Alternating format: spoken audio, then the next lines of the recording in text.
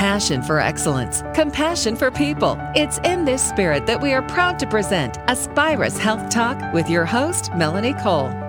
When should a woman have her first mammogram?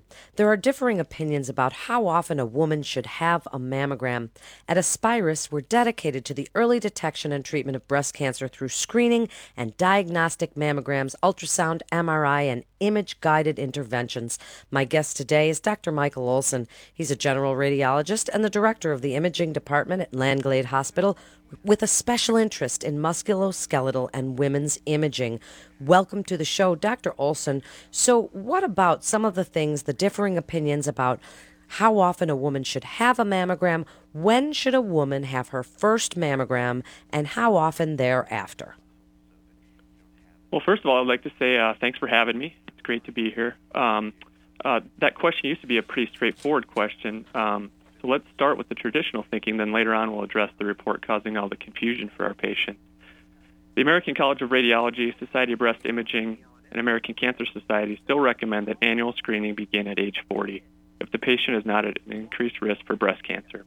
The recommendations are for yearly screening mammograms and for screening to continue as long as the patient is in good health and is willing to undergo additional testing, including biopsies. Those with an increased risk of breast cancer are advised to start screening mammography earlier, and the high-risk group includes patients with genetic mutations such as BRCA or a genetic syndrome that predisposes them to the development of breast cancer, untested patients with a first-degree relative with a genetic mutation, patients having received radiation to the chest wall between 10 and 30 years of age, and lastly, those patients with a lifetime risk of developing breast cancer of greater than 20%, which is calculated utilizing a breast cancer risk model such as the Gale or Klosk risk calculator. And those patients at increased risk usually start sooner, sometime around 30 or 10 years before their first-degree relative was diagnosed with cancer. And in these patients, additional imaging modalities such as MRI is often utilized in addition to the annual mammogram for screening purposes. But these are just general guidelines, and the age at which those high-risk patients start screening mammography and the additional imaging modalities utilized is ultimately a shared decision-making process between the patient and their healthcare provider. So people hear about mammograms, they think they're very painful. I have had tons of them, and I think it's just a very short little thing. It doesn't, explain the mammogram process and give women out there a little bit of encouragement. It doesn't hurt that badly. It's just a quick thing, and it could save a life. Yeah, you're absolutely right. And the techs have gotten so good at performing these procedures and really decreasing the amount of tenderness that women have during the mammogram. I'll just take you through a day, during your screening mammogram. So the patient will be advised to not wear deodorant, talcum powder, or lotion that may show up on the mammogram or obscure or mimic a cancer. The patient comes to our department, fills out a questionnaire about any current problems related to their breast, hormone use, pertinent family history, and prior mammograms that could potentially be available for comparison. The patient will then put on a gown and clean her breast before the technologist takes the patient to the mammography room for imaging. So the breast is gradually compressed with a paddle, and 2 images of each breast are obtained with a low-dose X-ray machine, a top-down and an angled view for a minimum total of 4 pictures.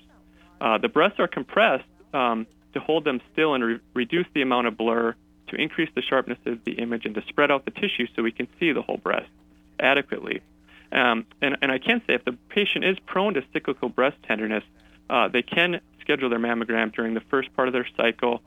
They can avoid caffeine in the morning exam, or they can take something for the pain, such as ibuprofen, an hour before their mammogram.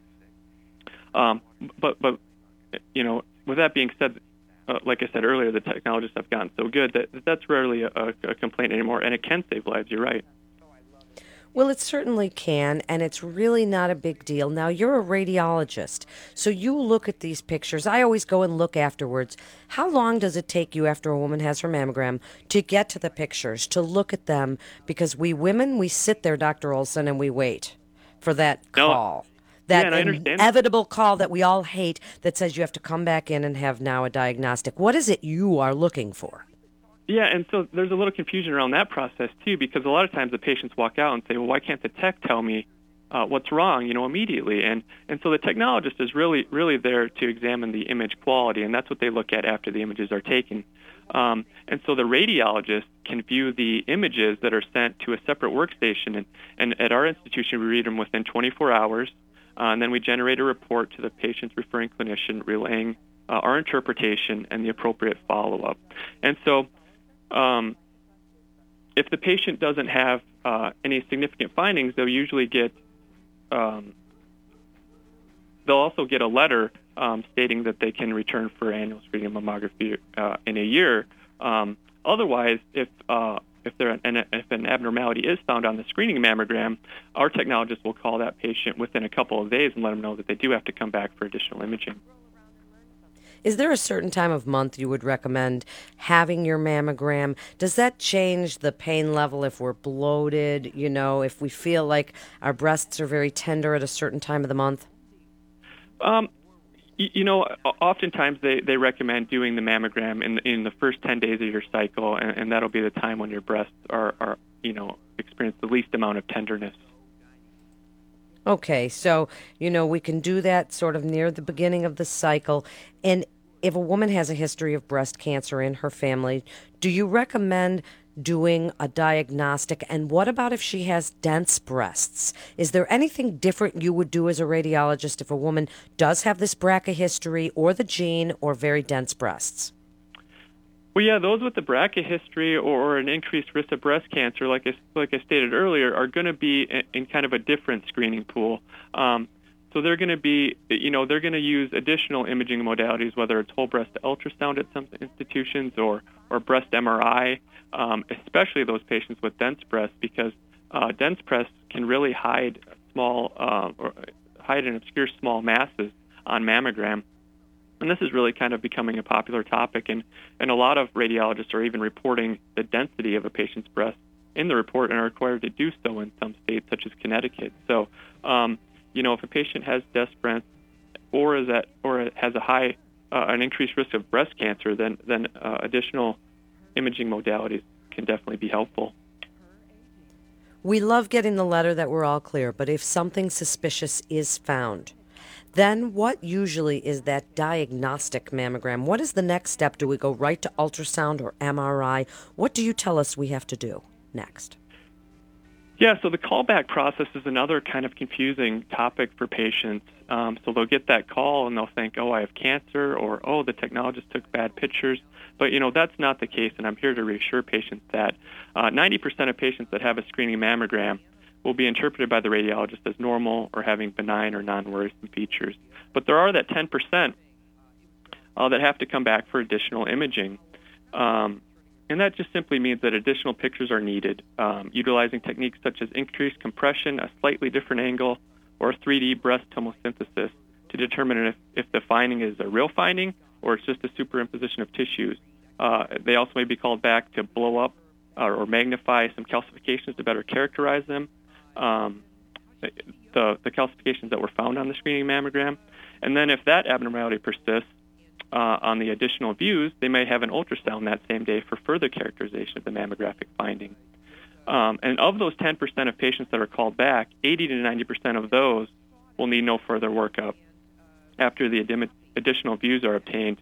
And just a small percentage then go on to image-guided biopsy. And I know this is, depends on the patient and such, but Dr. Olson, when you look at a mammogram, a screening mammogram, can you tell when you see something suspicious? Do you have a feeling if it's cancer or not? Because everybody wonders this. Can the doctor really tell right off the bat? Well, sometimes you can tell, and sometimes you get a real good feeling of whether there's something is concerning or benign. But with that being said, I've seen things that are benign that look cancerous, and some things that look cancerous on mammogram turn out to be benign. So there is that crossover there. So it just kind of depends on the mammogram. So in just the last minute or so, please give the listeners your best advice on all this confusion over annual screening mammograms, really your best advice, and why they should come to Aspirus for their mammograms. Well, the United States Preventive Services Task Force in 2009 released a report revising their recommendations, and that's created a lot of confusion.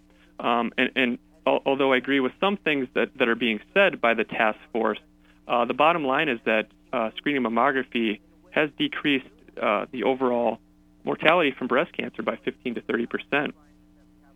And therefore, I think it's important for women to continue to have their screening mammogram because ultimately early detection and treatment of the potentially progressive and lethal breast cancers is very important. Thank you so much. And all women should get their annual screening mammograms. Just listen to this show and you've learned great information. You're listening to Aspirus Health Talk. For more information, you can go to aspirus.org. That's aspirus.org. This is Melanie Cole. Thanks so much for listening.